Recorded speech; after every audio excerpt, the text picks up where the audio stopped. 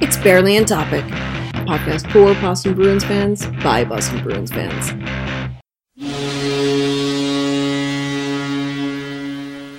Welcome to Barely on Topic. It's episode 320. I remember these things, yes. And we're on the countdown to the 100th episode overall. This week we have Jeff and surprise guest Ben, who hasn't been on since Bruin Intervention. Wow, that's a mouthful still. When he did a little guest spot, when everybody did, when we were trying to console Anthony. So, welcome. Hello. What up? Yep. So, guys, we're going to start off actually talking about the Bruins this week instead of the Rangers. That's not how we do things around here. In the past, we've talked about the Calgary Flames, we've talked about the New York Rangers, but we're going to start off talking about the Boston Bruins, which That's good. That's good. We were probably coming up close and having to change our name to Henrik on Topic, so, this is probably better. Oh, man. I could just talk about that all the time, like all day, but...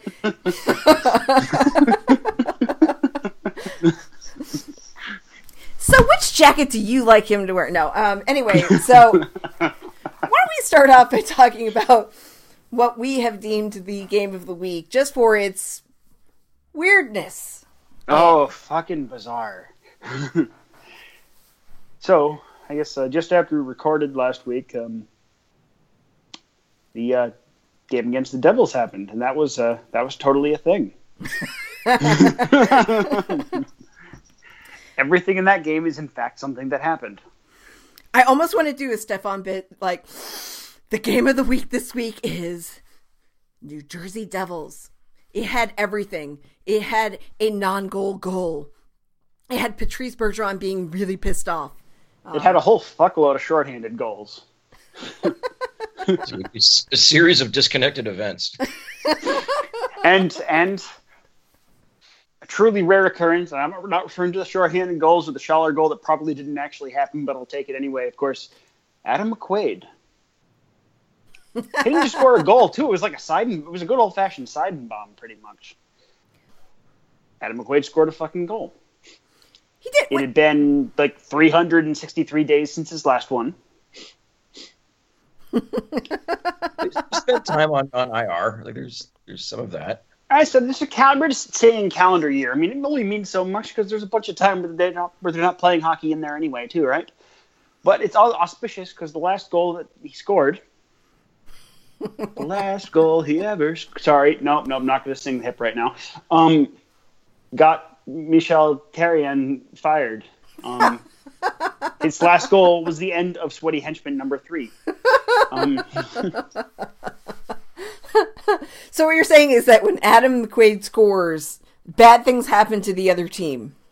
Now, it seems to be a bit of a delayed action on the Devils here, but we did, beat them in a game that the Bruins had no business winning. Rather badly, in fact. There's a lot of puck luck involved in that game. I will say that the most beautiful sequence leading to an empty net goal did close out that game, too, right? Beautiful rush by Marchand, who doesn't stop to absorb the hit that comes to him as he passes it to Bergie and into the net. Empty netters usually aren't beautiful because, well, there's no goalie, but here we are. That's right, we had a painted turtle alert. Right, yes, because McQuaid then proceeded to rip Damon Severson's sternum out of his chest. And then fans decided to chirp Marshy online about that whole thing. And Marshy was just like, we won the game, so shut up. But anyway, yeah. Marshy gives no fucks on Twitter. I really am loving the scale to which he's accepted this persona now. I just hope he doesn't get himself suspended by way of doing it again. Well, but I mean, I just love that it was just like Marshy just gave it all up on that, and then Bergie, of course, went and scored, and then McQuaid was just like, "I will beat the crap out of you." And David Severson, all he has to say from him is, "Please no, don't hurt me, don't eat me." It was so beautiful, but I mean, there were so many things about that game. I mean, that penalty shot. sorry, going back to that McQuaid goal, was that the first ever tumbling muffin goal? Hell, there's a good chance of that. Yeah, it's That was Jack Edwards' call. It was like the big declaration of it's a tumbling muffin, and then was McQuaid that put the it in. first one to ever go in? Well, I'm reviewing the goal right now. If it will actually play through this advertisement. So On further review, it's not a good goal, is it? I mean, it wasn't. It was a good, legit goal. It wasn't a good goal to allow by. Lovejoy. Lovejoy bumps him off balance. McQuaid scores!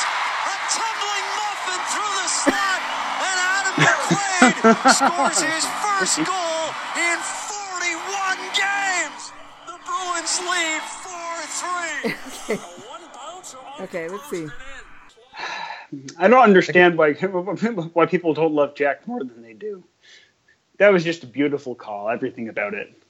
It looks like it went off one of the defensemen. People, they don't like homers.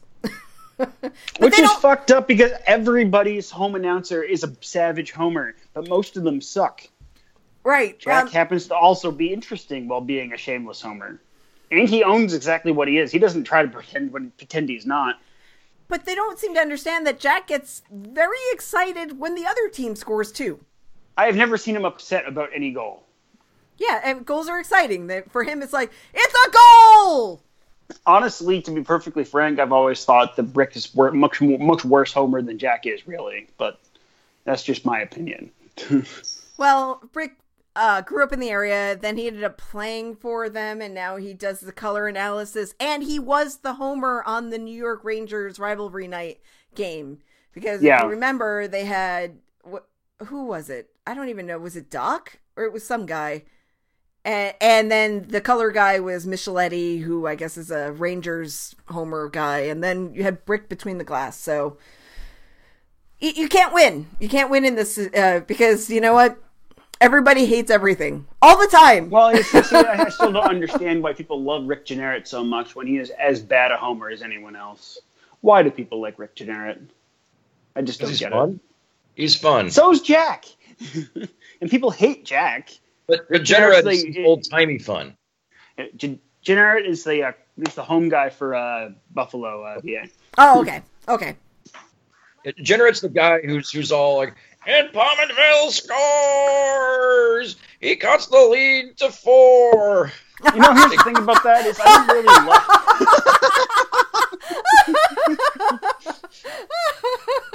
You know what? I think my problem with Jeanneret is I don't like that old-timey scoring. It's just like, Canadians almost universally have like a... what the fuck's his name? Damn it. Old announcer for CBC. They only roll him occasionally now, and I'm blanking. But Canadians love him, and I'm like, and I'm just like, no, he sounds like he's from the fucking 1950s. It's also why I don't like Doc. I'm so glad that we're having this discussion. I hope this is a continuing discussion over time where we talk about everybody's announcing crew. You know who one of my favorites is Dave Gaucher. And I love it when he does a national one with Brian Boucher, and then it's all Rhode Island. That's what I love. There you go. I think if Nick was here, he would be pushing the guy that does the play-by-play for Carolina, who I will say, he's actually pretty good, and should be doing the national games, really. But yeah, and I cannot remember his name right now either because I'm like knocking this out of the fucking park at the moment. You are? Okay. I feel like I just don't know who we're talking about, any of these people. But I did like the cutting the lead to 4. I thought that was hilarious. But anyway. Anyway, so a game involving the jersey being interesting. Go figure. The jersey? Oh, New game Jersey. Involving jersey being interesting. Oh, okay. That's not normal. You know what I did discover during the broadcast? I actually really do enjoy the New Jersey Devils uniform, but I like the old jerseys with the stripes. See, there you go. Yeah. Agreed on the jersey change is not so good. No. So I can understand the hem stripe issue now. because of the Thank lack you. of them. But I'm telling everyone else. They'll be so excited, or at least Nick will. this is our little secret on the podcast that goes out to dozens of people. But anyway, let's get back to that penalty shot. And what was it? The one that should not have been. The one that pissed Bergie off so much. Man, I was just like, please let me have some video footage of that, because the penalty, it was a phantom penalty. Come on. He had every right to be upset. It was a perfect stick lift. Absolutely perfect stick lift. It's nowhere near the guy's legs. It was definitely no trip. Yeah. Yeah, I thought they were trying to get him for hooking or something, but it wasn't a hook. It wasn't a penalty. Come on, Patrice doesn't do that. Any penalty he's been called for has been it doesn't exist. Come on. No, seriously, that one, it wasn't a penalty. It wasn't anything. It was just a phantom call. They were calling all sorts of shit wrong that night. And then, as soon as they said penalty shot, he was like, no fucking way.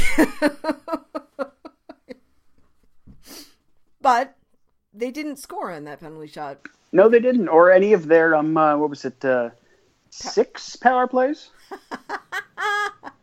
However, we scored on 2 of them, so, Bruins fans could have warned them about this. Okay, wait a minute. This is the game where we scored on their power plays, right? Several times, yes. I'm just, it was... It must have hurt. It must have really hurt. It's like, it was like watching, the 2011 finals against the Canucks. We'll get back to that. Where we outscored them on their power play as well over the course of the series. Yeah. Damn it. Okay. I'm sorry. My brain has been kind of mushy lately. I remember how I looked at this game. It's all coming back to me now. I wanted to make this thing a thing. The Torrey Krug hat trick. Ready? Now listen to me, okay? The Torrey Krug hat trick is he scores a shorthanded goal, okay? Then he scores a power play goal, okay? And then Adam McQuaid's goal counts as his goal. That's the Torrey Krug hat trick.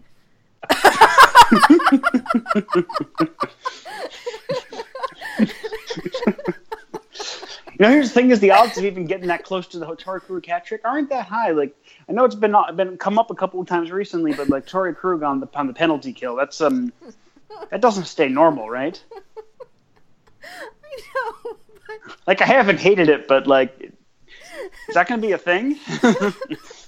So would an Adam McQuaid hat trick be a goal, a fight, and a puck over the glass? That's just a normal game. No, just kidding. You might be able to sub the fight for another puck over the glass, just to be sure, I think each player should have their own version of a hat trick. Like a Patrice Bergeron hat trick is 4. No. I just was sitting there. I was like, Torrey Krug was so close to a hat trick, and I was just like, I want him to have a hat trick so bad, so let's just put Adam McQuaid's goal in there.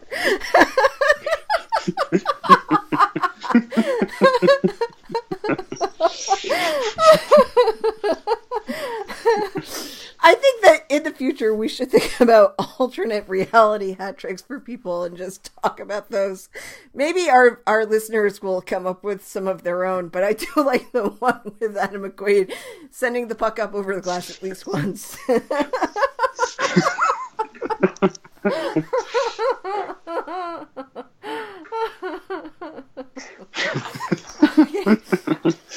Oh, I guess I needed a good laugh. Anyway, yeah, so that game, they shouldn't have won it. They did win it. And probably with the help from Adam McQuaid, which I think Adam McQuaid's was the game winner. It was? Yes, it was. Yep.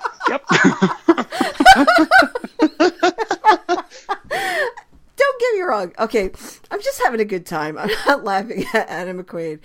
I think it's great. He scored a goal. It got the job done. It was a tumbling muffin. He won the game. But the whole game was just so weird. And I will say, actually, McQuaid had a pretty good game overall, which is nice considering how monstrously awful his game against Buffalo had been. But such even just saying that, it's like, this is a weird game. What was up with the Tim Schaller goal? Okay, so he comes in and no one except for one ref ever saw it cross the line. And I think nothing was definitive from any of the camera angles. Oh, no. The best camera angle was the one that was above, and you couldn't see the puck anywhere. So there was nothing to disprove that it was a goal, but there was nothing to prove that it was a goal. Yeah, exactly. And I think one of the arguments for it maybe being a goal is like, oh, he had it in the glove hand at one point, and the glove hand clearly went behind the bar. But, yeah. Anyway, so that got allowed, and people weren't happy about it. But if the ref says he saw it cross the line, and that's the call. Well, exactly, and there's nothing to refute that available whatsoever. So it kind of deserved to be a goal in the first place, because boy, did the Devils blow that one. Yep, it was a shorthanded goal. There's no video. There, even on the game summary thing on NHL.com, no video, so I can't even show you. But I just remember the View looking at it. They looked at it for a little bit, and they couldn't figure anything out. It was called a goal on the ice, and it stood. So, yay us. Yeah. It was good, I guess. It was a weird fucking game. And, like, that seems to be a thing this year, just games against the Devils being weird. Yep.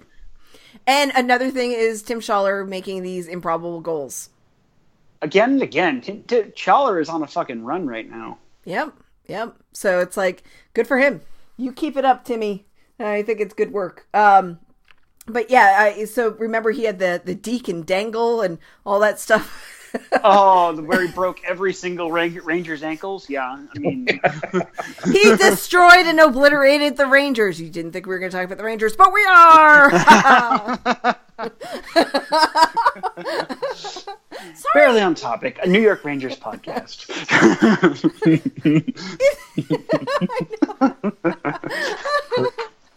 Unavoidably going to talk about them more when we get to trade deadline talk. Yes, we are. I know. Well, that's been the focus of much of our talk in the last few weeks. But anyway, hey, why don't we talk about that game that happened last night? I thought you wanted to say some words about a Farmer Bruin who was on Tuesday as well. Okay, and I'm not talking about Matt Bartkowski because he was a scratch. Oh my God, I forgot that Mart Bartkowski. Mart Batkowski? At one point was a defensive pair with our player du jour. Oh, God. Which is interesting because they're both right shots, but anyway. Okay, guys, seriously, I need to talk about this thing about Dougie. Carry on. Okay. Dougie is not mercilessly booed the moment he walks into that arena. The minute he gets on the ice, nobody boos him. He gets the puck on his stick and nobody boos him. Nobody does any awful chants saying that he sucks, that, go back and whine to Calgary, or Freddie, where are you? Which makes no fucking... This makes no fucking sense because this team boos Seguin and Seguin didn't want out. Seguin just got traded. Okay. Yes, that's the point. Dougie. I fucking hate Dougie.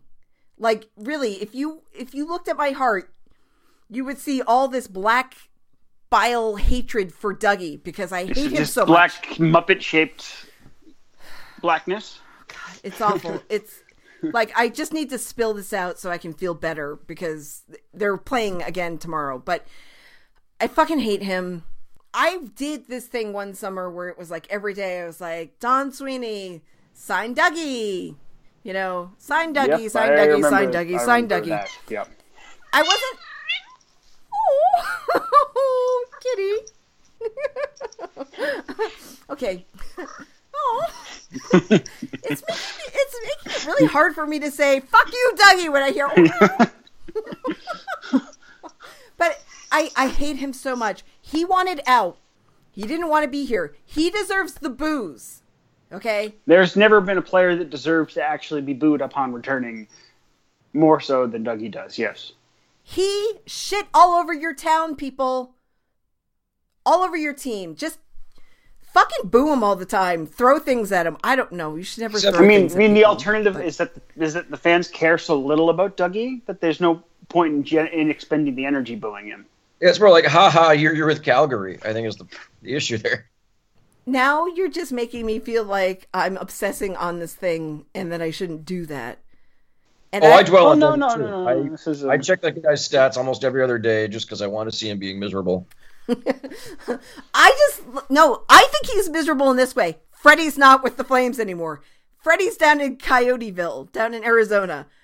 And I'm waiting for him to push for a trade to go down there. Please. Please do it. Do it. Trade Dougie to Arizona. Do it. Please. Oh my gosh. At the draft, Dougie for OEL straight up. OEL walks out on the Flames a year later.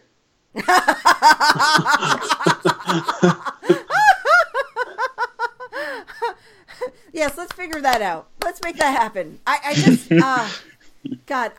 It also gets into how good is Dougie really? And I think people look a lot at his scoring, look at his points. They look at his numbers. He's been bad in Calgary anytime he's been away from Giordano. Exactly. I mean, you pair him with Brent Kulak and all of a sudden disaster happens. Pair him with Bartkowski and disaster happens. Past two, like this season and last season, he started the first month of each season on the bottom pair. Well, hell, put him with anyone else, even Brody or Hamonic, guys that are, maybe not great defensemen, but decent.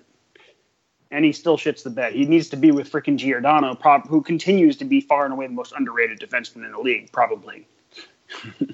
Yeah, no argument there. So basically, you know how a lot of people have been talking about how Brandon Carlo doesn't look like the same player apart from Chara. Dougie's older, and he's got that problem. Like, how old is Dougie now? Dougie's going to be, 24 probably? Yeah. I mean, give you a minute, I can confirm that one way or the other, but I think that's good enough.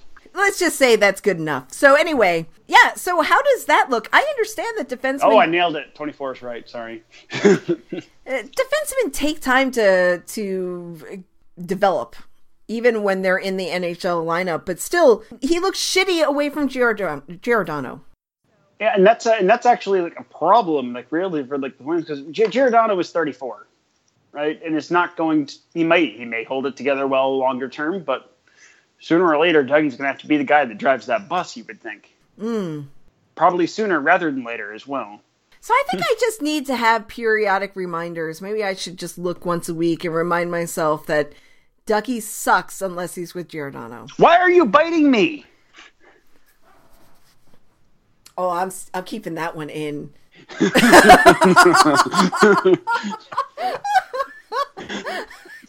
fact, that might just go right to the front of the episode, too. That's going to be the title, isn't it? No, I'm not promising that yet. Our title last week was officially Old Swedish Muzzle, but the subtitle was Latvians are plural. So...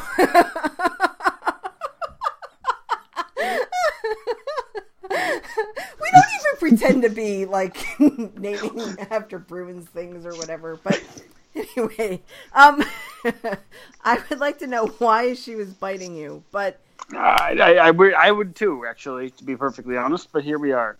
All right, I feel like I've got the Dougie hate right now, but really, Bruins fans, like, I hear you boo so many different people, and you really need to do it to Dougie, because he's a piece of shit, a little entitled brat who left your city because he couldn't handle it here, or Freddie wasn't here anymore, or whatever stupid reason it was. I don't even care. He couldn't hack it, but guess what? You know what? As I said last week, I'm going to say it again. We have Charlie McAvoy now. And while it's not a straight line from Dougie to Charlie McAvoy, I'm pretty happy with that. And I think we're going to be happy with that longer term. So I think so, yes. Well, for sure. Absolutely. Absolutely. Yeah. I think he's just a better defenseman right now than Dougie is. Yep. Mm-hmm. All right. Look, I even actually talked about some Bruin stuff. It's really amazing. But anyway, now that we've got the Dougie hate out, and I'll privately hate Dougie tomorrow, let's talk about that Vancouver game a little bit. Must we? I don't want to. Yeah, you know what? This is what we're going to say. It sucked. The whole team sucked. The game sucked. It was bad. It was a very bad Bruins game and not indicative of their play. But I really just wanted to move on to the next part where we talk about Jim Benning, the GM of the Canucks, who used to be like an assistant GM here. Is that what he was? Yes. He and Sweeney were like number 2 and number 2B. Yeah. Yeah. Well, the Canucks got number 2B, if that's a fair assessment, and they decided to re-up his contract this week because he's totally earned it. Like I mean, they made the playoffs that one time. They drafted he drafted Brock Besser. He managed to get actually like a pretty good. I mean, okay, I will say there's some good things he's done. He got very, very good return for piece of shit Alex Burrows. Oh, that Berkey biting bastard. Yeah. Oh, that's right. He actually dismantled that core. That old. Well, core. See, he managed to get a second and a really good prospect for fucking Alex Burrows. And you mean the guy who's suspended? Yes, that one. Yeah, exactly. Also, he did pretty well for Yannick Hansen too. Like he got Nikolai Godolbin and a pick for him as well. Like he did some good things, sure, but no, Jeff, fucking no. Jeff, I Yes. really thought that you were just going to say my favorite thing. I like bourbon.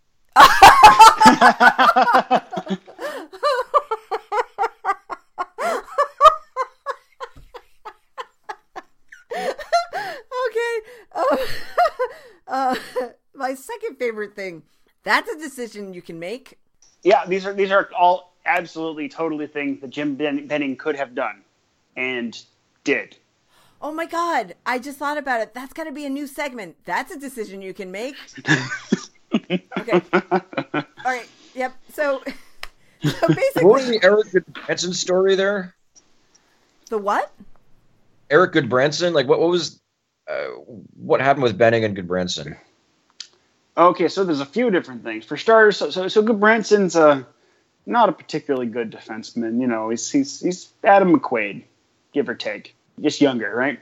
And he paid quite a bit to trade for him in the first place, like a second and one of the 2 failed first round picks that he used before the Bruins picked David Pastrnak. That would be Jared McCann. And now he's not going to trade Goodbranson. He's going to possibly extend him, and because that's something you should totally do when you're as bad as the Canucks are. I think it's a good idea. It's a decision, and he can make it.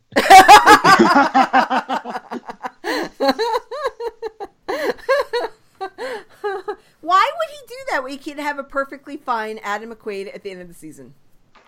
Well, that's just it. He probably wouldn't even have to give up much for Adam McQuaid. Just considering Benning like a second. Sure.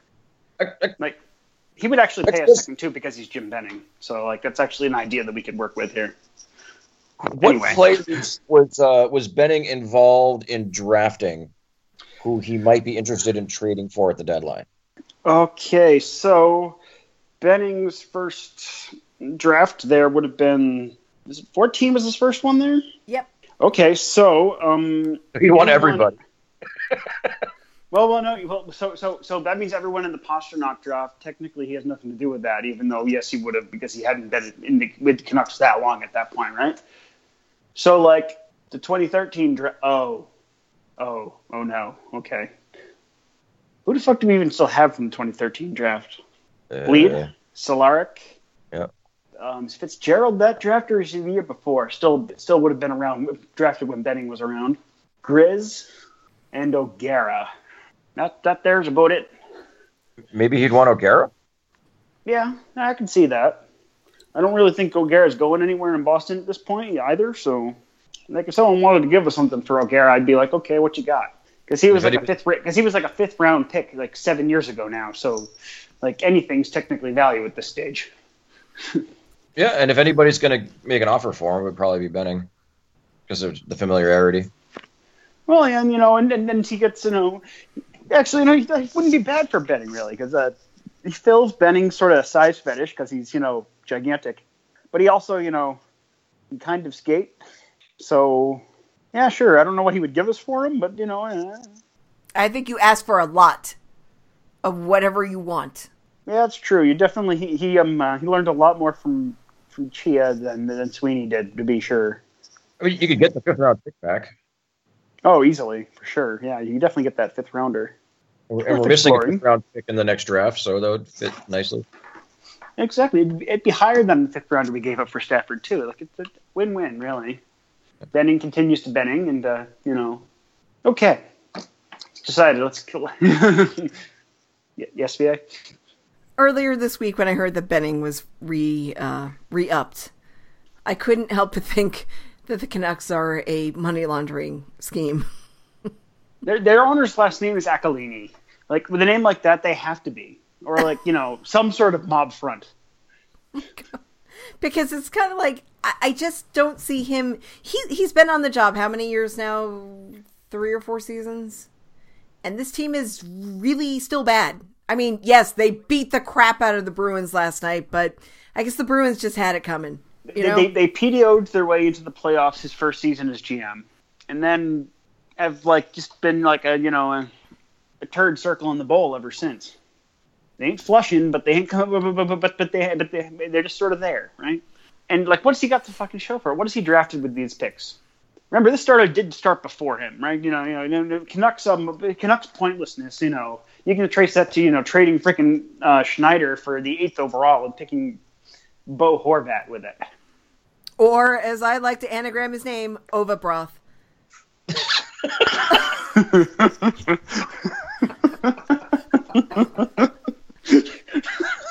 Okay. Well, I thought with that combination of names, you should be able to come up with a better name than Bo Horvat. I mean, it's just not a great name. And so maybe you just merge it into a portmanteau mononym and just call him Borvat.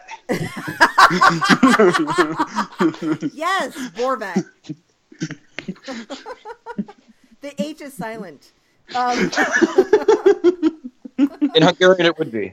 Oh, okay. Oh, see? perfect. There you go. If you Horvat means Croatian. Oh. No. Yep. Oh, cool. In Hungarian?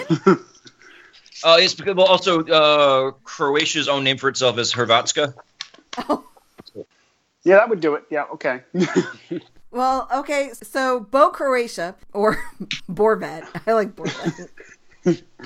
But I also like Overbroth. but these picks are like Horvat and Jake Virtanen and Jared McCann, also a bust, but also traded for a bigger bust, really. And I don't know, and then how sad he was when he drafted Olli Juolevi. I mean, you could tell he was sitting there all his pants getting all snug, hoping that that Tkachuk would be available, and then oh shit, is that okay, this joke falls apart because I can't remember the Flames GM's last name. What? Yes. Okay, yes. That's what I'm going to say. Treliving, right? Oh shit, is that Treliving's music? And then he just disappointedly likes, okay, fine, I'm Juolevi then, when he probably should have gone with Sergachev, right? But anyway, here we are. Haha, Canucks, you fucking suck. You're one of... This sort of brings back to another thing. We have 2 teams that a previous iteration of the Bruins killed that haven't recovered yet. Okay. Well, basically, the Buffalo, the Sabres, and the Canucks are such profoundly broken franchises. And the Bruins broke them both. How did the Bruins break the Sabres? Okay, I should say Milan Lucic broke him personally. Oh, single-handedly. Okay. Oh, okay. And then I do know that one. Yeah. And the Habs also went with the more big plan, and that didn't work out either. Which is funny, just as we were moving away from it, realizing that, hey, they're smoking us because we're doing all more big. Yeah. Yeah, weird. This season, I think we've broken 2 other teams. We broke the Senators when their fans threw a jersey on the ice. And we broke the Rangers, the game afterwards, they posted their big announcement that they were going to move with players at the deadline. Yep. So this Bruin has broken at least 5 franchises, 2 of which they broke 7 years ago and are still broken as fuck. Yay! We break things. We break other teams. Boston Bruins. Hockey. That should be their new slogan. We break other teams. Yay! Breaking Boston hearts. Bruins hockey. Breaking hearts, breaking teams. Everyone needs a little more anarchy in their lives.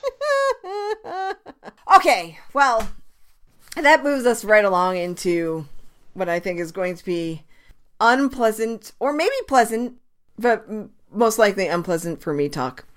We're going to talk about the trade deadline that's coming up on the 26th of this month. And there's been a lot of stuff that we've even covered in the last couple of weeks. Just to let you know what's going on, Ben, we've talked about Rick Nash and a little bit about McDonough. I know they're still out there and they're probably part of this talk. But we're going to talk about what you think the Bruins should do and what you think they actually will do. And I will come in every once in a while from sobbing a little bit, and then we'll talk a little bit more. So this Bruins team is good. It's for real, and I can't think of a better time for them to say go for it, right? Right. Why? And this is where I go in you? multiple directions. I'm like, I really like the way this team is playing as is for the most part, right? You know, get Kevin Miller well again, get him subbed in for McQuaid, and I'm pretty happy with the defense. The forwards, I'm not really sure where plausible changes that are necessarily significant improvements. But at the same time, I don't know if this team right now is necessarily has a hope of getting to the cup without doing something either. Because think about who they have to go. Think of who they have to go through just to get to the Eastern Conference Final. This team is going to have to beat both Toronto and the Lightning, not necessarily in that order.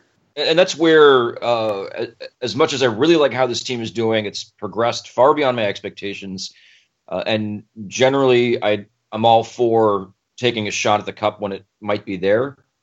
But I think there's a reality check of we're not better than Tampa Bay. And we need to figure out if we can get better than Tampa Bay, if that's even possible, and if that's worth the price of doing it. Well, you see, there's the thing. I don't necessarily know they have to do that much to be better than Tampa Bay. But at the same time, I think being better than Tampa Bay also comes with one important criteria. We somehow position ourselves that when we face them, we have home ice. Oh. I think this team has because Tampa Bay is a matchup hell, right? Right. If you're playing more of the games in Boston, you have a hope because you can shut down Stamkos and Kucherov with the Bergeron line. If more of the games are in Tampa. So what you're saying is they have to push to take over the number one slot. Yes, they do, I think. It does. Now, don't get me wrong. It doesn't necessarily mean that they can't push through otherwise. I just think that's an essential thing because the line matchups are key. We've seen that in games against Toronto as well. Right? Well, here's the scary part. You look at whether or not the Bruins can get better than Tampa. Going by cap friendly, the Bruins deadline cap space is $2.75 million. We have all of our picks except for round 5. Tampa Bay has $8.9 million in deadline cap space and all of their draft picks. Oh gosh, and what they can do is the thing is what they have the ability to do as well is a lot of the really juicy names out there at both forward and defense. Oh yeah, expire after next year, and because they don't have to worry about signing Kucherov till the end of next year, they can actually take on that liability too. Yep. So like they could make a play for Carlson, they could outbid us for McDonough, they could go make a play for OEL, they could make a play for Pacioretty, beef themselves up at the wing. So the question ultimately may become: is this a staring competition between Sweeney and Yzerman to see who reaches for the brass ring first? And what is the brass ring? In this case, just like going balls out to make their team is better, to make their team into an absolute indestructible nuclear superweapon, because that's sort of what we're facing here. Never mind the fact that we also still would have to get through the currently surging Penguins, for example, or the Caps, who have Braden Holtby, to get through the Eastern. You got to get through the Eastern Conference Final too. Well, I'm hoping that that Washington and the Penguins will take care of each other.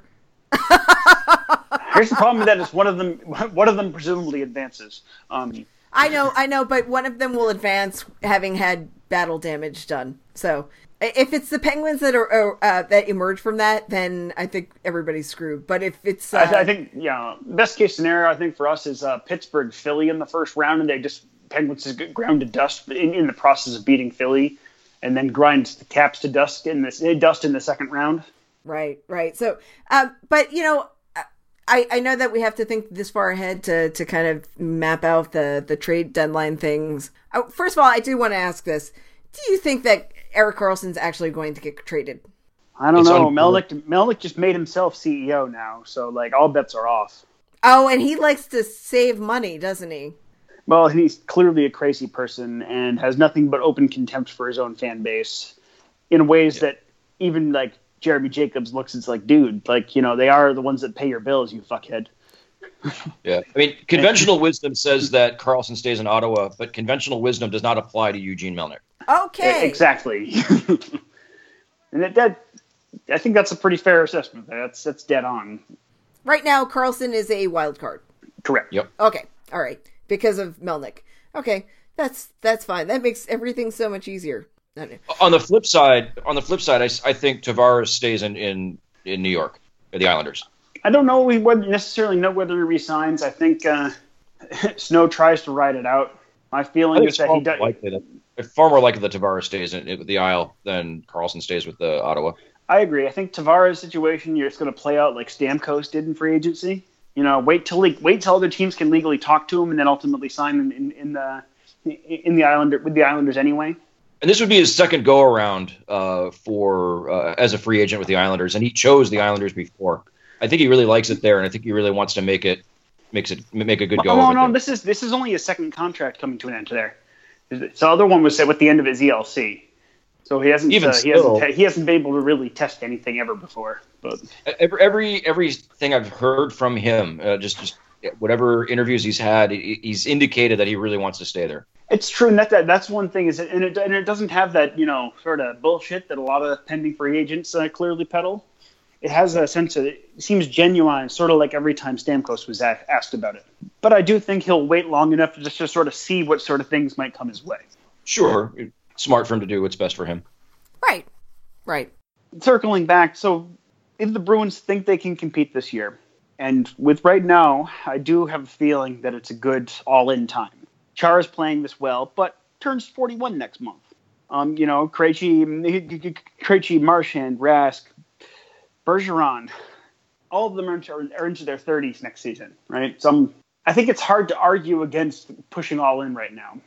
Well, especially since the team seems to be performing a lot better than anybody suspected they would. Well, and none of those barriers in the East are insurmountable. They're terrifying. The playoff structure makes the Eastern Conference winner is going to be dust before they presumably face the Preds in the final.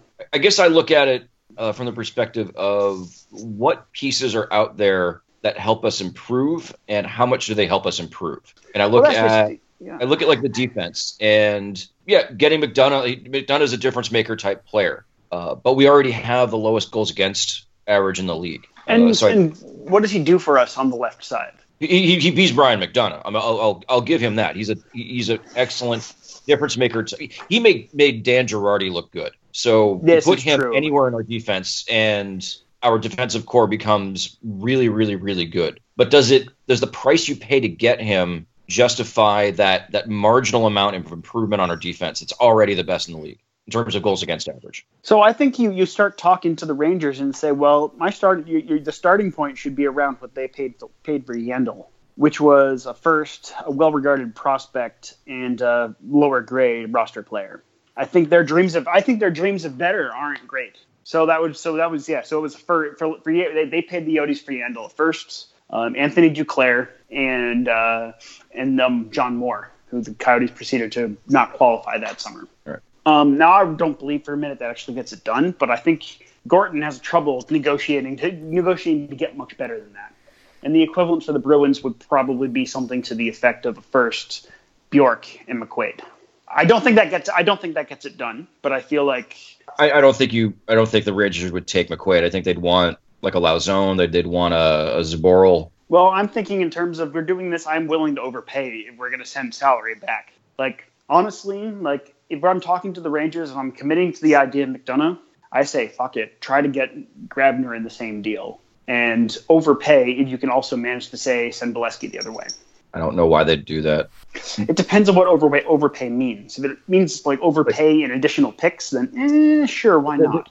The Rangers aren't worried about reaching the cap floor. They're not. I mean, I don't see why they would take on that kind of contract. I just don't think that they're a team that's in a position to be competitive next year either. I've read plenty of things that suggest they could have a quick turnaround because they got, the two guys they got in the first this past year, Elias Anderson and Philip Schittel. Yeah, sure, but the Rangers just come back and say, no, we don't have to take Bolesky, so we're not going to. Well, but again, you're saying, well, we're ready to offer you an extra second in order to take that on. Like, you know, they're not going to be a cap. They're not going to be a cap team next year either, probably. Right? They can absorb it if they can't roster them too. I don't know. I think if you really you need to send salary out in order to make any of the moves that are bold enough to justify going balls out. That's all I'm thinking. Sure. I mean, with McDonough being having another year in the contract, yeah, you want to move some amount of cap room to be able to afford him under the cap the following season as well. Well, cap is going to go up a little bit. Quite a bit. It's projected at least 80, so that's a $5 million jump. Here's a funny question with regards to McDonough. Is the price for McDonough, who has a $4.5 million cap hit, is a difference maker defenseman, and has another year remaining on the contract, is the price for him the same as it would be for Erik Karlsson?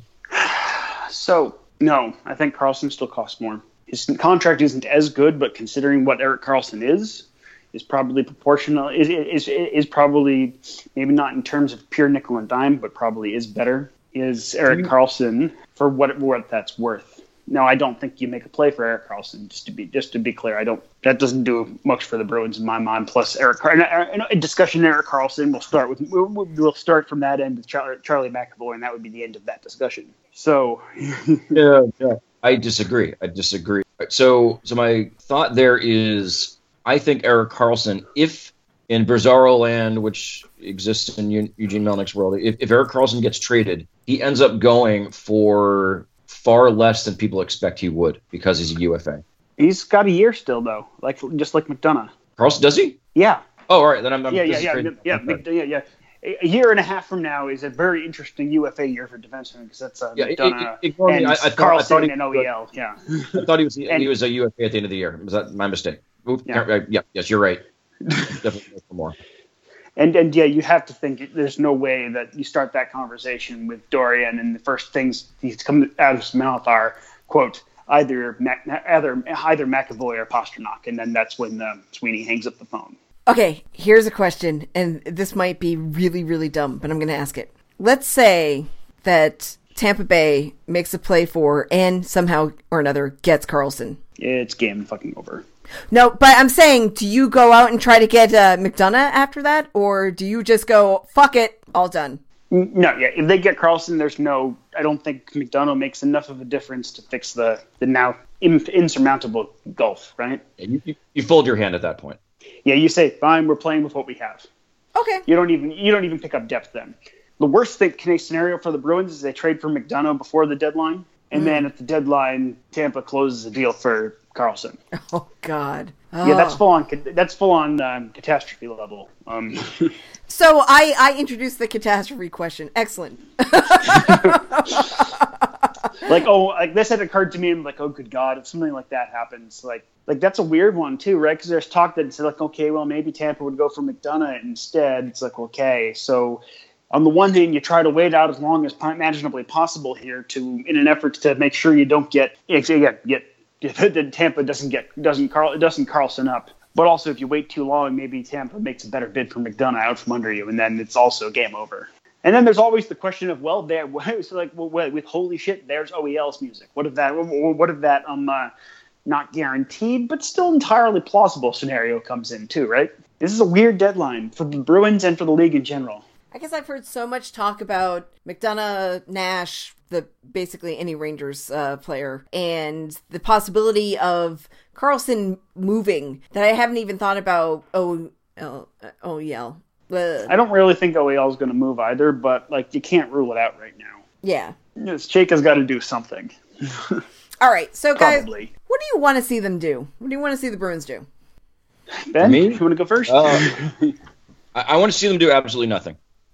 I want to see them go for it with what they have, develop the players that we have, give them the playoff experience that they need. The way I see it, it's not worth the price for McDonough.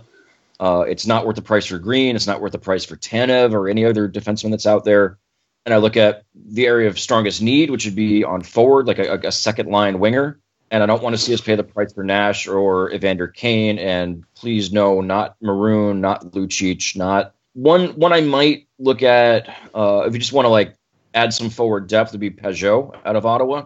But the other one maybe like James Van Riemsdyk, but we're not going to get the Leafs to trade us that because we'll face them in the first round anyway. So given who the available options are, I just don't like the price that it would take to get them. And I'd rather see us keep what we have and let the next youth wave show up next year.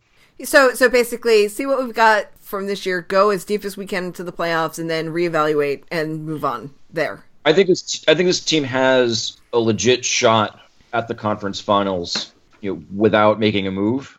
And even though it's not a great shot, I mean, I still think Tampa's better. I think maybe a 25-35% chance of beating Tampa in a divisional final. But if that's what the chance you have for doing nothing, like that's not bad. So I'm happy to do that and just be even better next year. Yeah, no moves isn't my pick. I still think we need a depth winger, and based on how we had with the catastrophe that was with defensive injuries last year, we need a better eighth defenseman than Paul Postma. Oh, I keep forgetting about him. And so I still go back to the Rangers here, and I'm not talking McDonough because I just don't see how to get it done in a way that doesn't create a different hole in the roster. Yep.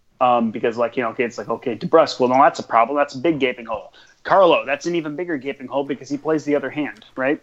Right. So then because then that scenario, then you're playing either McDonough or Krug on their offhand, or you're playing Krug on the third pairing, and you're playing McQuaid or Miller with McDonough on the second pairing. None of that sounds like a good idea. Right. And also looking at the future, Chara's time is short. You trade away somebody like Carlo, and now you're down two defensemen. Yes, and I also do think that. That said, if the team has any feeling that Chara might retire after this year rather than signing, which doesn't seem to be likely the case, then you consider you think harder about McDonough then as a longer term investment. But anyway, I think the move to make is to try to get both Holden and Grabner out of the Rangers. That would take at most a first and a first and a B prospect, I think, for the pair. Grabner plays both wings. He's fast. He's defensively responsibly scoring lots of goals. He's an easy one to plug into the roster. And Holden's better than Postma. And if you're looking for a better eighth defenseman, that seems like the right way to go. Now, I do want to ask you a question. Do you have a problem with the fact that a lot of Grabner's goals are actually empty netters? Are they? What do you have percentages here in front of me? This one was news to me. Yeah, that seems to be the knock on him right now, which to me, I don't think of that as a huge knock because, well... It means they trust him in those tight game situations or something. Well, and again, we're not picking him up to be guaranteed a top six winger, right? Yeah. I'm just saying.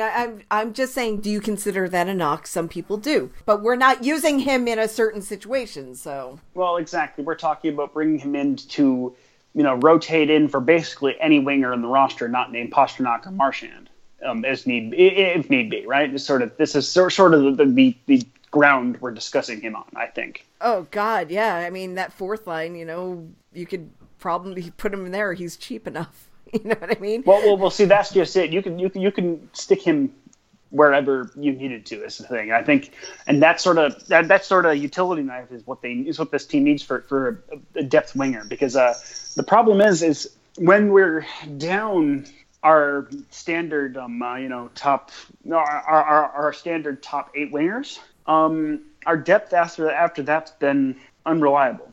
Bjork's is currently injured for the second time this season. There's been fine, but Toronto not great. Hasn't cut it. Yeah. Exactly. Toronto hasn't cut it. I think, Zarnik has potential there, but I think, if you're plugging Zarnik in, I think you're in a bit of trouble anyway.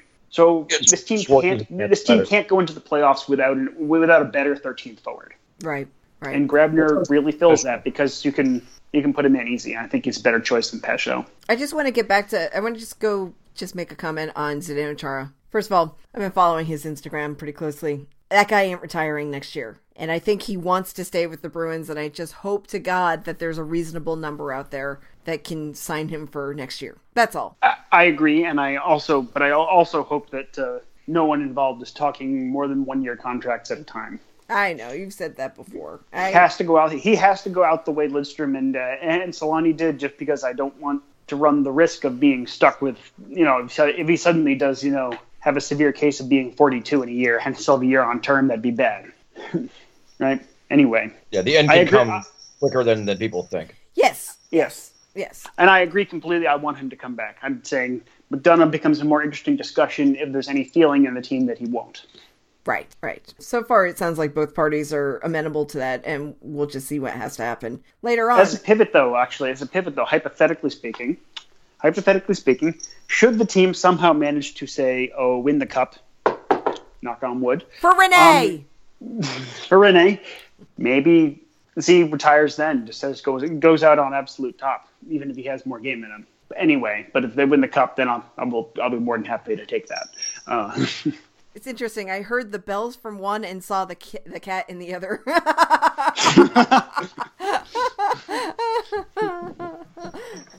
It's a cat-dominated podcast today. Anyway. Both named after Bruins. Yep, indeed. Tuca and Miro, yep. Yeah. They should have their own podcast. Just the two cats. That would be great. Jump. Ding-a-ling-a-ling-ling-ling. I'll host it. So, Miro, what do you think of this? Jump. That's interesting. Do you have a counterpart to that? A counterpoint to that, Tuca? Stop fighting me. Stop fighting me. Okay, so anyway, all right. So I think it's really interesting that neither of you wants to get rid of Brandon Carlo because it seems like everybody else in the universe does. Don't get rid of defensemen. It's that simple. Okay. Yes. No, I agree with you. I'm the conservative one here. And this is one of those moments where I'm just like, I don't want to change anything. Well, you can't. That's the one thing I will say right off the bat. Do not I do not trade off of the roster. Right. Unless it was like McQuaid. Yeah, it's a combination of completely. You can hear her. She feels pretty strongly on this too. Yes, she does. It's a combination of don't trade off the roster and also think about where that would put you a year or two from now when you don't have Chara and you don't have Carlo. Where do you fill those holes? Yes. See, that's what I've been trying to say for a long time. I don't want to trade this future away just because we want to try to do something right now, you know? And I know that sounds stupid in some respects, but it's kind of like this is what people have wanted for a long time. They wanted younger, stronger, faster players coming in, right? So then we start getting them and you trade them away? Ugh. You know, this team has got to, at some point, we're going to have more younger players than we are these older core players. That's just how it is. This is how you rebuild things now. You can't do a rebuild from the ground up anymore. You just can't. And especially with hockey Twitter ranting about the Bruins trading away young talent all the time. To then say, let's please trade Brandon Carlo. Like, what are you doing? Circling, oh God. And here's the thing about that: if we do make a trade that involves that, and we still win the cup, the team's going to get yelled at for that anyway. Because look, now Blake Wheeler's entered that narrative somehow. Right? What the fuck is Blake Wheeler doing in that narrative? We won the fucking cup that year. Well, it's the same as Rangers fans getting upset about Tony Amani. Exactly. That's a very good analogy. Now, I will say with Carlo, just in general, and I don't think to trade him. Fluto makes a very strong point in that, well, what if one of these other teams sees him at the very high end of his possible projection range? Okay. Because I don't buy it that he's a future top pairing guy. I think he is a solid top 4. But if someone is willing to pay pay for him like he's a future top pairing guy, you have to at least entertain it depending on what the return is. Like for example, where for some reason the Rangers want to say, okay, we'll give you McDonough for Carlo straight up. Oh yeah, but they don't want that. They want more. Well, exactly. I mean, something like that though. You do. You drop everything and make that happen before they realize they're being fucking insane, right? But I mean, I guess there's that question of what do you do when another team overvalues your player? I mean, I guess you make that move, but who's going to overvalue our players? I mean, that's the likelihood of that seems pretty low. Well, I'm just thinking, like, it does happen. Like, the Griffin Reinhart trade from the Isles to the Edmonton Oilers, or Hall for Larson. Well, exactly. They're exactly. Both those cases are cases where the team probably wasn't necessarily looking to trade the player. I mean, Islanders were almost certainly quite aware that they had dog shit in Reinhart, but weren't actively trying to shop him, and then suddenly get offered a first and a second. Yeah, it's a case of Snow makes that trade before Chiarelli sobers up. or Montreal overvaluing Scott Gomez. Exactly. So was that the relevant McDonough? Yes, it was. Yeah, it was McDonough Higgins. It was like for McDonough Higgins, and I think a pick, something like that. Yep. The Habs. It's a glorious day to hate them. Always. Okay. Speaking of weird trade things, I happened to see something yesterday online on something called Bruins Feed. It was an article, I guess, from some Edmonton Oilers writer or somebody who writes about the Edmonton Oilers saying, yeah, let's send Lucic back to Boston. That makes sense. And, of course, I saw a fair amount of fans who thought that was a great idea because they haven't watched hockey in the last 10 years or so. So, yeah, sure, that sounds really great. What do you think about that? About all of that? About Lucic coming back and people thinking that's a good idea? No, fuck everything about that. And again, I mean, beyond the Lucic shouldn't come back, absolutely not. Because I've been on the record on this podcast when we did, former Bruin you miss, former Bruin you don't miss. If you recall, Luch was on my don't miss list. His last year or three in Boston, everyone of every type of fan complained about him nonstop. Where are these fans coming from that want him back? They've been hiding, and they decided to come out, and they apparently don't know anything. They don't realize that he's $6 million a year and against the cap, and he doesn't move well. He's shrinking in size. He doesn't really do anything anymore. And he's signed for ever. Yeah, another 4 or 5 years. Yeah, the desire I'm hearing out of Bruins fans is that they're missing the current team misses the physical element going into the playoffs. They need that bruiser, they need that banger, they need that strong physical presence. Except that I think the Bruins lead the league in fighting majors. Is that right? Oh, way up there. Well, Tuukka's telling us. I'm not entirely sure why she's being this talkative today. She has a lot of opinions on this issue. She does. I think we should just hear her out. Okay, Tuukka, go on. That was perfect. Is that so? Do you really think that? Go on, please. Expand. She's just as talkative as you, Jeff.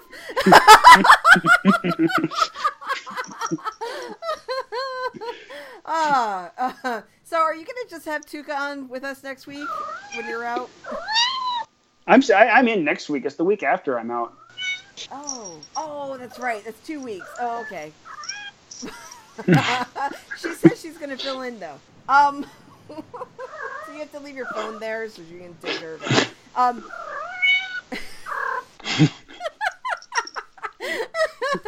I think what she's saying is no. We don't need the size. The Bruins don't need the size.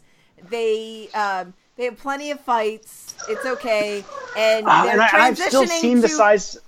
Wait a minute. People making the size argument for a Krejci wing, and it just makes me bang my head against stuff. Stop it. I'm interpreting her. She said that the Bruins have transitioned to speed and skill a lot faster than they would if they had Luch on the team. That's what she said. I know Kat. She seems happy with your translation. See? I told you. Ben's like, what the hell did I get into today? So, yeah, Lucic will forever have my thanks for helping bring us a cup. But I don't think we need the cap hit. I don't think we need his slowness. I think he's not the player he was 7 years ago. No. Exactly. And at the same note, it's like people are like, oh, Patrick Maroon's like, no. Patrick Maroon would be Matt Bolesky all over again. Yep. And like, okay, Thomas Vanek. Really? No. He's not the guy I want to wear 31 different NHL sweaters. That would be Exactly. Stempniak. Oh, Stempy. Can we get Stempniak back? You know what? He was actually a really good fit. For that short amount of time. Yeah. Tuukka's not feeling it. He's past his prime. It's hard to say, though. He's like, You'd waste too much value on him. I mean, that was the big complaint with him last year. We could have signed him for nothing instead of we paid like a second and a fourth for him, right? But yeah, I mean, the thing with the Canes is they're only 1 point out of the second wild card spot with a game in hand, and the one holding it's currently the Isles, and they're kind of a mess. Yep. And the Rangers said they're bowing out, so there's one less They're competitor. just wrestling. Yeah, they right now, those bottom three places, it's like no spread at all between the Isles, Columbus, and Carolina. I have no idea which one of those I would put money on to winning that spot. Carolina is at least even odds with Columbus, I'd feel. Isles are the ones I'd write off, so I don't know if Carolina is even likely to sell.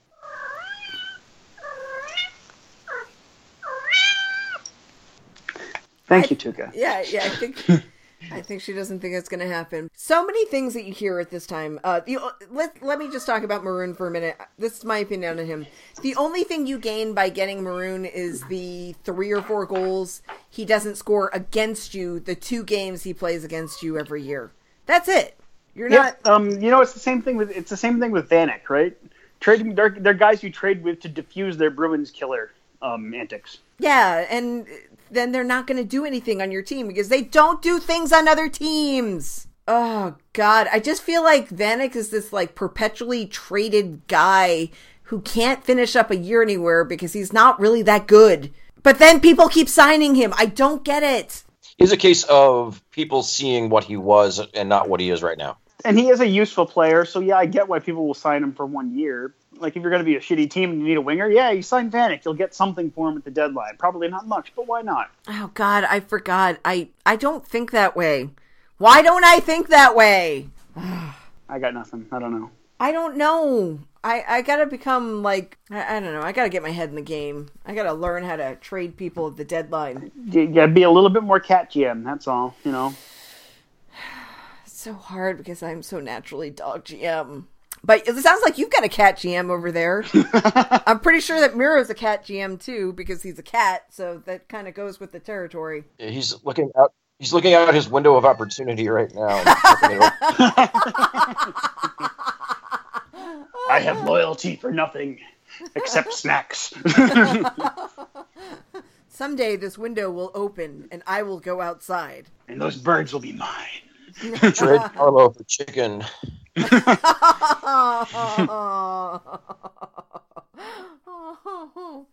My dog's pretty good at finding small rodents.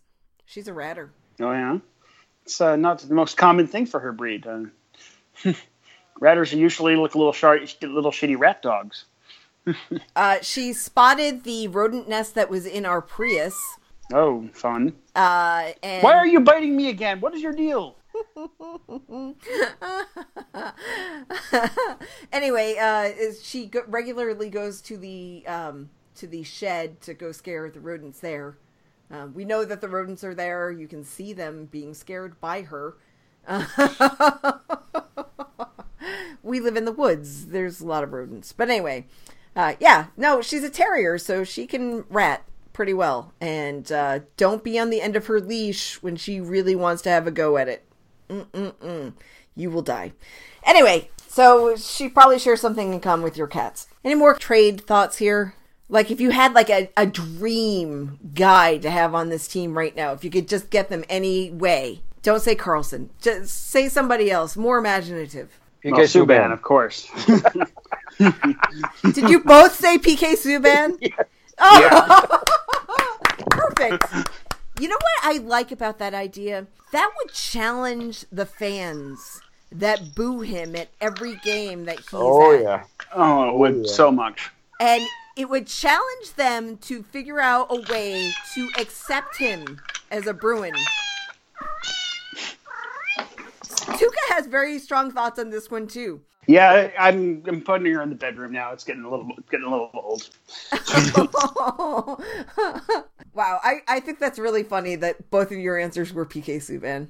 That's great. I mean, like, yeah, if we're putting no restrictions on acquiring whatever, PK Subban's got to top the list. You know, Matthews or McDavid, sure, if we're dreaming pie in the sky, but, you know, Subban actually seems like something that could conceivably happen. It won't, but, you know, feels realistic, despite not being so.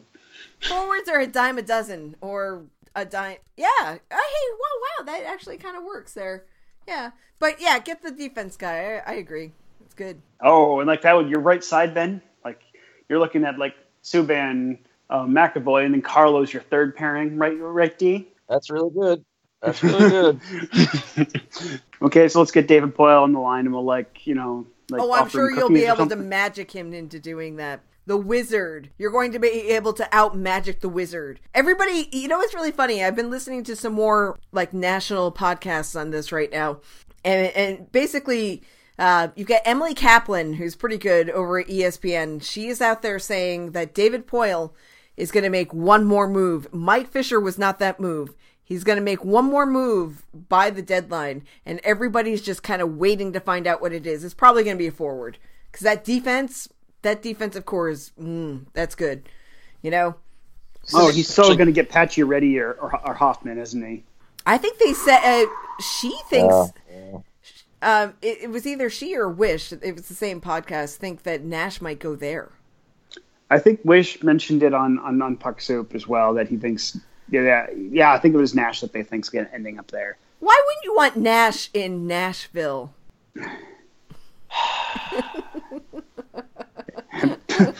Ben with the Dave Loso sigh. We already have King with the Kings. I mean,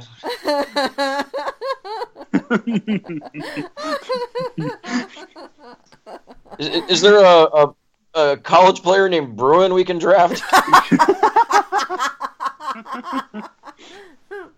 I do know that Ryan Lambert wants the Bruins to trade for Nash, just because, like, how the hell do you handle the jerseys at that point? Because you can't put R Nash. Can't do R.I. Nash. Like, do you just tell Rick, like, sorry, Rick, you're Dick Nash now. This is what it's going to be.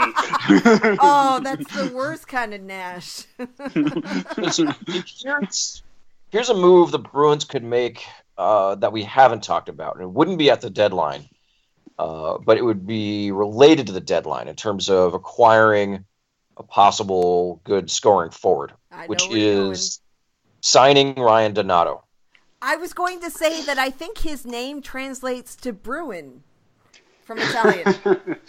And, you know, there's some talk about that this week, right? Because he's been like the only Team USA men's player worth a damn, right? He scored the 2 goals in that one and game. He assisted on the goal on something in that disaster against Slovenia too. And I think someone this week, I don't remember who, was tweeting that, like, they're thinking he's actually going to not finish his season at Harvard and will sign with the Bruins, which is interesting. Is he NHL ready is the question. Well, you know, he's doing this right now. Okay, so they're not NHL caliber players, but he's playing that well against men, that is to say not NCAAers, right? It's not NHL caliber, probably isn't even quite AHL, but it is still higher level than hockey, than ECAC, right? Which is an important yardstick to go with here. I don't know. I don't like the idea of putting all your eggs in the prospect showing up on the scene and immediately parachuting in and being effective. Like Charlie McAvoy last year? I was just going to say that. Well, that wasn't planned on, and we lucked into it, right? But we absolutely needed him because Carlo ended up going down, so...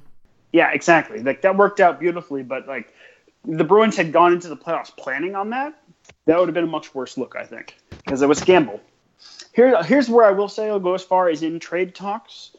I only have on my personal list of prospects who aren't already on the NHL roster. Donato was one of my guys on these are non-negotiable. It's like him and JFK are like the only ones that I'm not particularly willing to listen to. Possibly Frederick. So, yeah, I don't know. We'll see. It's okay, so you sign him, you burn a year. He's old enough, it'll be only a 2-year ELC, which, of course, puts him RFA the same time as Carlo, McAvoy, JFK. The question... Yeah, is he closer than Frederick is? Is he closer than JFK or Jesse Gabriel? I would say he's unequivocally closer. Well, Gabriel just got sent back to juniors, right? I see. All right. For an overage year. Someone already signed. That doesn't happen. So that's Gabriel is not ready. Senyshyn is not ready. Is he more? I think the real question is he more ready than, say, Cehlarik or Zarnik? Or is he better served going to the World Hockey Championships instead? Exactly. So I don't know, but there's chatter about it. Something to keep around it. It's something to keep an eye on it. And he's been dynamite at the Olympics, and he's having an amazing year at the NCAA. So I don't know. I really don't know. I understand how he's playing really well, and maybe staying there for one more year. It's only one more year after this. That it might not be great for him. So I don't know. Do you think he's really going to do anything right now with the Bruins? If the Bruins are looking at him, I have to assume they're looking at bringing him in with an intention of putting him in on Krejci's right wing, which then, of course, brings us to the the elephant in the room that always exists with this team, apparently, of Ryan Spooner. And Spooner's doing well there. I agree. I still fully believe that this is Spooner's last season in Boston, but it questions whether he finishes it or not. He probably finishes it, but isn't he like fourth on the team in points per game? Something like that. He's ridiculous since he came back from his injury, right? Yeah, that's right. He's spent a lot of time being injured this season, just trying to get on the ice. He only has 36 games played. That's even less than David Backes. Wow. I mean, it's less than Backes. It's less than Krejci. Two players have been injured a lot this year. Yeah. But if he's that productive, don't you kind of have to keep him because that's a good thing to have? He's an RFA. We've been on this podcast and pretty supportive of what they've chosen to do with Ryan Spooner of late.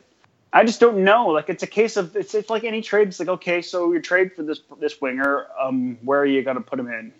Who do you remove for them? Like, you can make a case that, okay, any of these wingers would be an upgrade over Achari or Schaller, sure, but that fourth line, I mean, like, they're going into games where they're getting 0% offensive zone starts. That's ridiculous for a fourth line. Usually fourth lines get the softest fucking minutes imaginable. So you don't really want to fuck with that either. Yeah, especially when you've got somebody like Schaller who is managing to score. Yeah, like, I know I love Achari. Certainly you're going to hate me saying this. Like, Achari's the only winger on the team that I readily would say, okay, yeah, try someone else there. Why not? But not because there's any problem with Achari, but just like, yeah, you might be able to get a few more goals out of another body there. But it's the fourth line. You always mess with it. It doesn't. If you can get a third line player on the fourth line because your third line is that good, then you do that. But again, the current fourth line is a big part of why I think Sweeney's had no problem getting so much out of the current third line, right? Like a fourth line that they can feed such like some pretty brutal minutes for a fourth line. They're not a lot of them, but they're not easy ones, right? So, and everybody loves Achari. Damn it. Hey, I've been very clear. I love Achari. I'm just saying, like, if there's one winger you might replace, maybe Achari, but at that point, I'm not entirely sure why. I want to hear Tuukka's thoughts on this. No, she's locked in the bedroom now because she was being a bit much. Okay. Well, I don't know. I don't know about Donato. I mean, it would be great, I guess, if he adds something, but I don't know. I don't want to mess with this team. And it's not just because I'm lazy. It's because I just feel like, wow, this is just like, it's kind of like lightning in a bottle in a way. Again, my only thing I want to do is I want to have a better 13th option than Vetrano and a better 8th option than Postma. That's all. I don't think you do anything to the actual active day-to-day roster. All right. That sounds reasonable. Again, but if Sweeney decides to, I hope he swings for the fences if he really thinks he's got to do something, because fringe movement, mid-level moves are probably not enough to get this team over some of the barriers they have to climb to get out of the East.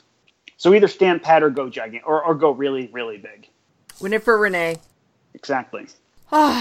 Okay. Have we beaten the trade horse to death? Ryan Donato was my last talking point. Okay. I got nothing else on board. I don't think there's any other pieces that are worth pursuing or discussing, really. So yeah. Okay. No, I'm sorry. I was just thinking about the whole PK Subban thing. You both, like, at the same time. It's almost like you coordinated it, like, PK Subban! Ah! Because in my head you said it that way.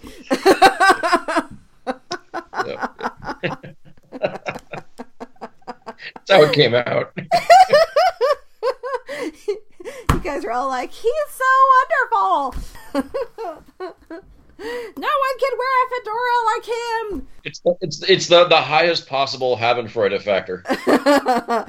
Oh my God! It would just like oh God! I hadn't even thought of it from that angle. But yeah, I always think of it from that angle. you're a better man than I've been. But like, oh my God, Ben, you're right. Like that would be like the last straw. I think that would irreversibly and permanently break the Habs the Habs. So here's the scenario. Like we're talking Richard riots here, except worse. I'm talking from a like pure fantasy land. Like this is clearly not ever going to happen. But you get Subban and the Bruins. Habs fans' brains are already melting. Bruins win the cup with Subban, and he goes to the hospital, and he goes to the Children's Hospital in Montreal with the cup. Oh!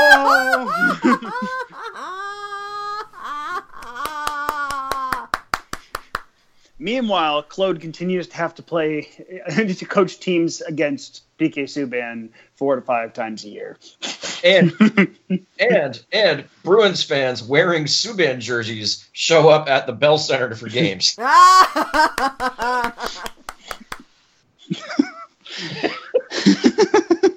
No. Oh gosh, better. Subban comes to Boston, wins the cup. After the cup announced he's changing his playing number to 93. Then takes the cup to the Children's Hospital in Montreal. Oof. 93? The last year they won the cup. Oh! This year is the silver anniversary of Habs' last cup win. 25 years of peace and prosperity for the rest of the league. Why aren't they celebrating that among all the other NHL things they're celebrating this season? Well, you see, when they talk about 25 in cups, they usually like talking about 25 cups, not 25 years since the last one, you see. But see, I like talking about it like that when it comes to the Habs. Well, yeah, because it's always a glorious day to hate the Habs. Right. And at this point, to be honest, Habs fans are kind of coming around to that notion too. So, really everyone wins. Oh, it's been amazing watching this very slow, inch by inch, gradual realization that their team is actually terrible and it's not getting better. Like, it's been amazing this year. Okay, yeah. So listeners, Ben has a thing for listening to streaming of TSN Montreal radio. Yep. So please go. As hockey Bruins fans, like, it's wonderful. Every day I listen to TSN 690 Montreal.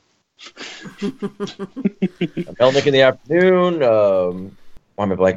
Connor McKenna in the morning, and then Tony Marinaro right afterwards. Marinaro must be brutal too. Wonderful, absolutely wonderful. The one who's, I think, legitimately really good is Connor McKenna. I think he's a very honest. He's got a good reputation, Yeah, a very smart guy, very honest, very objective. and I think very fair. But Marinaro's kind of like Montreal Felger. Yeah, that's bad. The Felger itself is bad enough. I don't need that. So let me ask: are they talking about Claude? Are they talking about Bergevin? What are they talking about? They're talking about all of it. It's their where does Galchenyuk fit? Where does Pacioretty fit? They do a lot of Subban wasn't the right fit in Montreal, so he had to go. Kind of nonsense. You get the were we really better off with Therrien instead of Julien?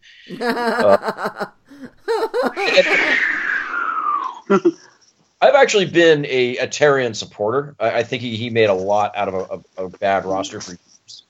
I think he got a bad rap in Montreal. I think he did much better than people realized. I agree with you. I don't think Therrien's a good coach, but he accomplished a lot with very little there. Has there been any Alain Vigneault talk? Not really, no. I mean, should they fire Vigneault? Vigneault will be fired at the end of the season. I think that's unambiguous. Yeah. You gotta think Molson's going to clean house, regardless of how much term both Bergevin and Julien have, right? Like after this season, Molson has to clean house. I mean, we say that, but do they say that? It's it's tough because they don't want to be publicly calling for Bergevin getting fired or anything like that. Their TSN doesn't really do that. It's I guess not their nice way of interacting with the team. But yeah, I mean certainly Julien's been under fire. Bergevin's been under fire. Do they clean house? That's an expensive way to clean house, given the time left on Julien's. It's the Habs though. Like they print money. Like the Habs are like one of 3 teams that can always absorb that. And Julien would probably get re-signed. Would get signed somewhere else reasonably quickly, which means they'd get that off the books. So I don't think I'd worry about that. If I was Molson, I wouldn't be concerned about that.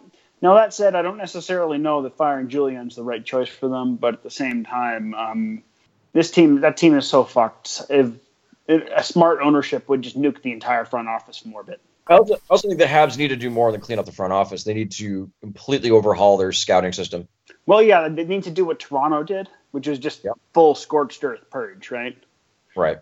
Yeah, it's absolutely needed there. Like they don't have the prospects in the system. The development of the players they do have isn't there. Yeah, it's up and down. They're looking at a pretty lengthy rebuild. Yeah, because they're not well positioned at all. Basically, their only good prospect is like Ryan Poling, who's like probably has a couple more years still in the NCAA. You got Juleson maybe? Maybe. But like that's it, right? Like their other recent first rounders like McCarron, who's a complete bust, and Sherbak, who doesn't look much better. Yeah, like where's Dalton Thrower? Like they traded Sergachev. I mean, they have they don't know what to do with Galchenyuk at all. Like that's another big question. Like where does Galchenyuk end up at the deadline? Do they keep him or do they move him? Galchenyuk is also Bergevin's very first draft pick. If they trade him, why on earth would you keep? Even if you let Bergevin do the trade, why on earth would you keep Bergevin?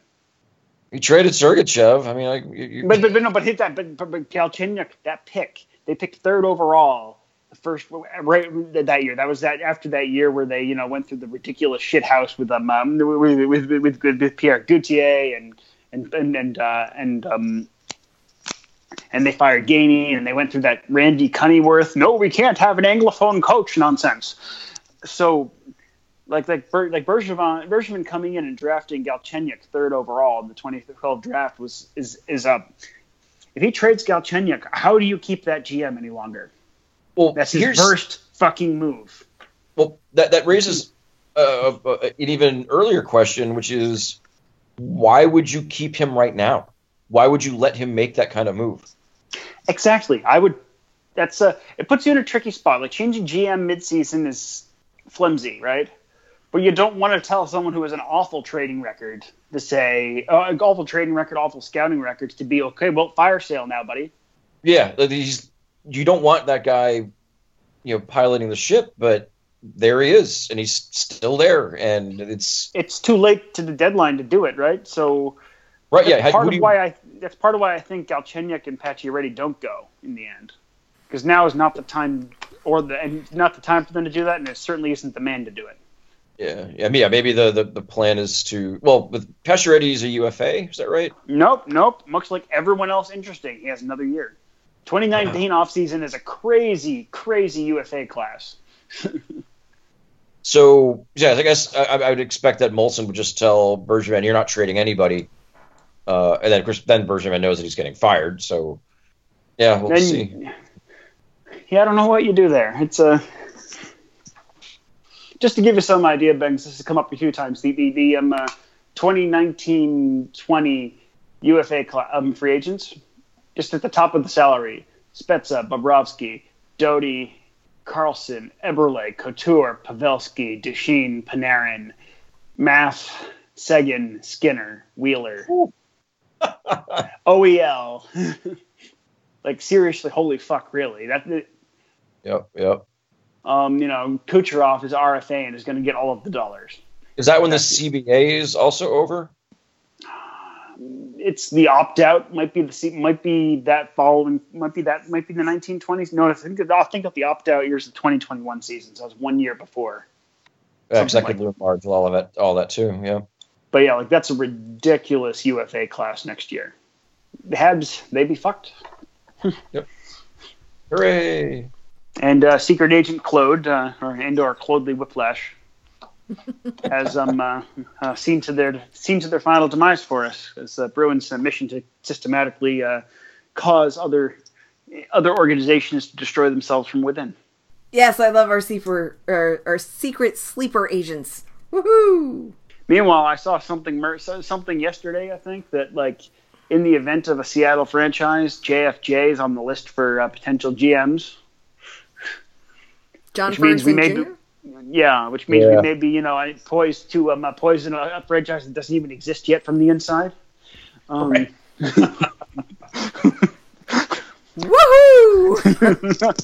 Let's keep the streak alive!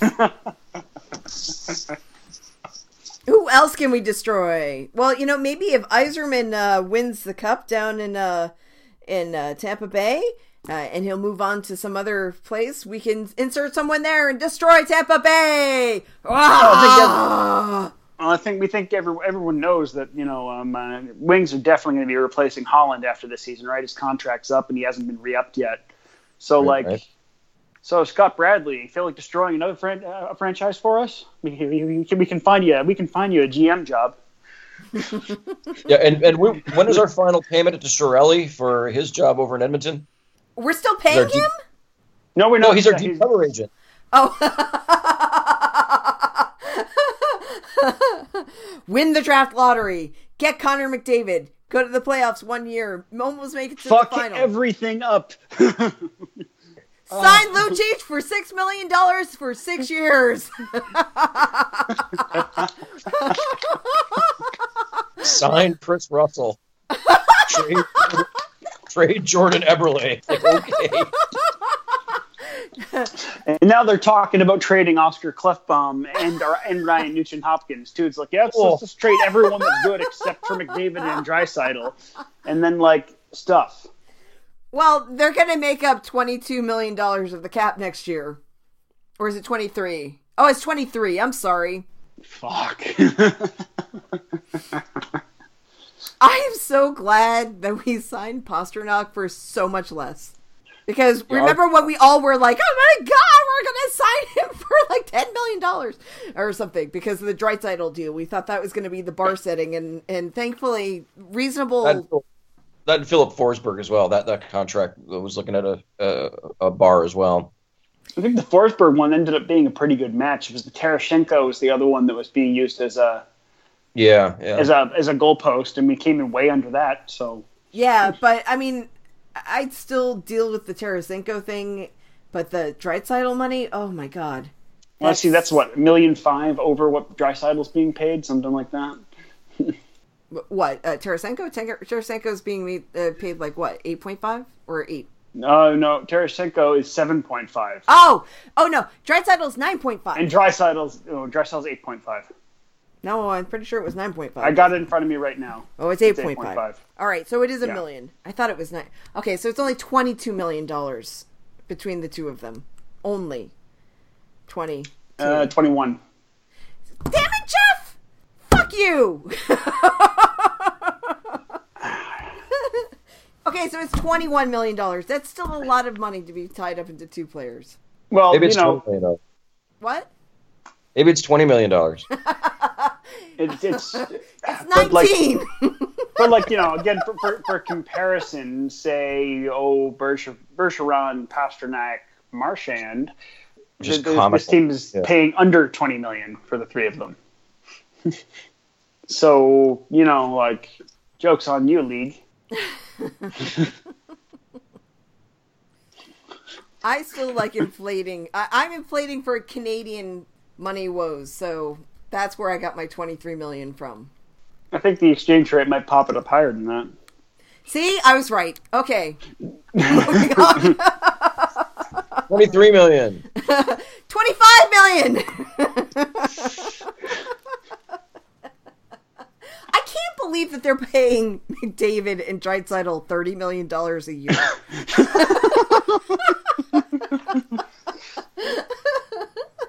Each. All right, sorry, I had to be a little silly.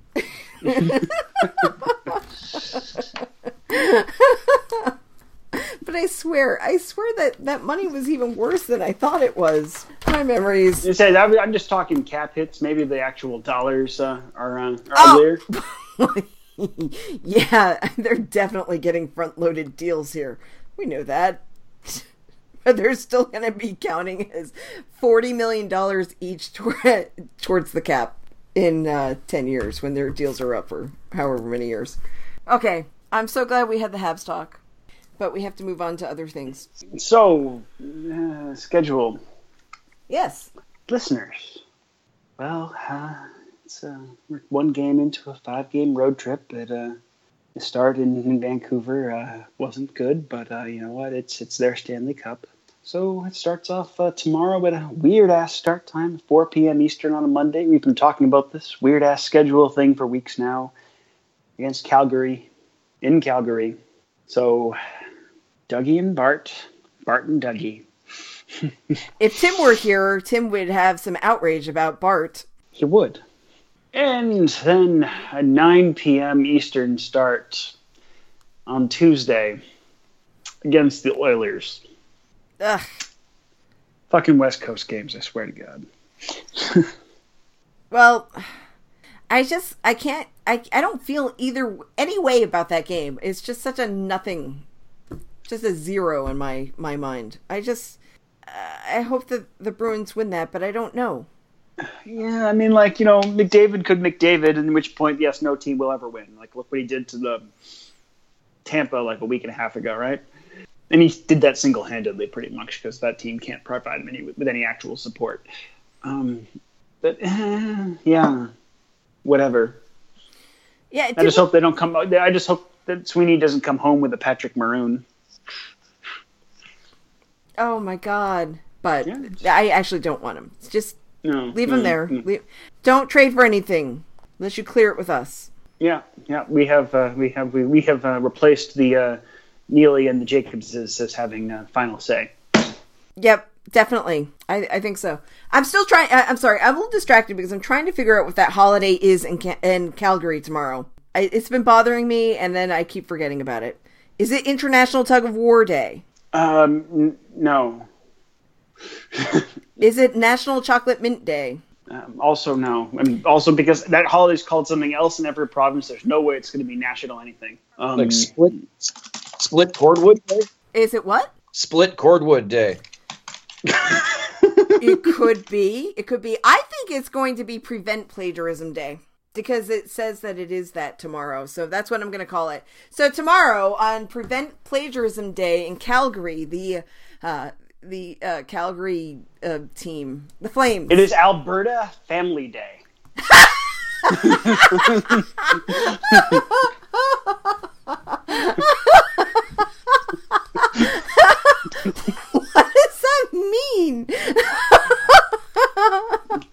Why they need to specify Alberta, I don't know. I mean, in Ontario, it's also Family Day. Whereas in Nova Scotia, it's, of course, Nova Scotia Heritage Day. I can give you a whole list of the holidays it's called in various provinces, actually, because it varies. Oh my god! Why are you jealous that it's not Nova Scotia Family Day?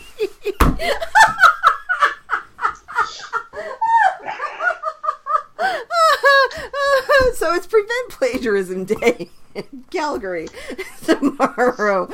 In Manitoba, it is Louis Riel Day. Well, okay. It is Islander Day in PEI because I'm pretty sure they can't actually put together a sentence that doesn't shoehorn the word island into anything that comes off of PEI.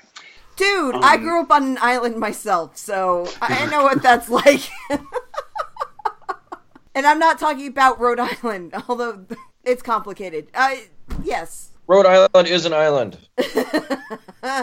So, and of course, Nova Scotia rotates who they call it each year. So the first time they did it was Viola Desmond Day. And see if I can find it. I believe it's Mona Louise Parsons Day this year is the designation. Oh, that's nice. Yes. So, but yes, it's Alberta Family Day. Is the reason that holiday is at 4 p.m. on a Monday in Calgary. It's a weird time, and it's 4 p.m. our time, right? Yes. So that's that's like a 2 o'clock game. Yeah, it's like a 2 o'clock game in Alberta. It's a weird start time for a manatee too. You know what? It'll be on Bruins in 2 at 8. Anyway, so after a couple days off, they close out the road trip by back-to-back games on the 24th and 25th in Toronto, 7 p.m. Eastern Time, followed by a 5 p.m. Eastern Time to start in Buffalo the next day. That's right, less than 24 hours with travel. Granted, it's just Toronto to Buffalo. Okay. So that's this week. Yeah, Calgary, Edmonton, Toronto, Buffalo. Yeah. That sounds like such a fun road trip. So many good times. Yep. Yeah, we already started it off with a bang yesterday against Vancouver. So. Do you know that during the intermission, you might not have seen this, but Billy Jaffe was basically like, you just finish up this game, you pack up the stuff really fast, you get on the bus, you get on the plane, and you move on to Calgary as fast as you can. And it's like, wow, that's how bad a game it was. But that's okay. It's going to happen from time to time. I just wish it... You know what, though? I think every game this team's played against Vancouver since the Cup year has been some kind of shit show. Well, didn't they win the first one this year, like 6-2 or something? Yeah, and then there was like the Marshy one year, Marshy, pumping, lifting the imaginary cup over his head and kissing his cup ring, and the whole Sammy Salo incident, and I could go on. And the incident where Sean Thornton tried to take on an entire line of Canucks. It goes on. Ever since that Cup year, games between these two teams have been stupid. So, really, yesterday comes as no surprise. Yeah. I just, you know what? I hope that nobody gets injured on this road trip. That's all. Let's keep the team together.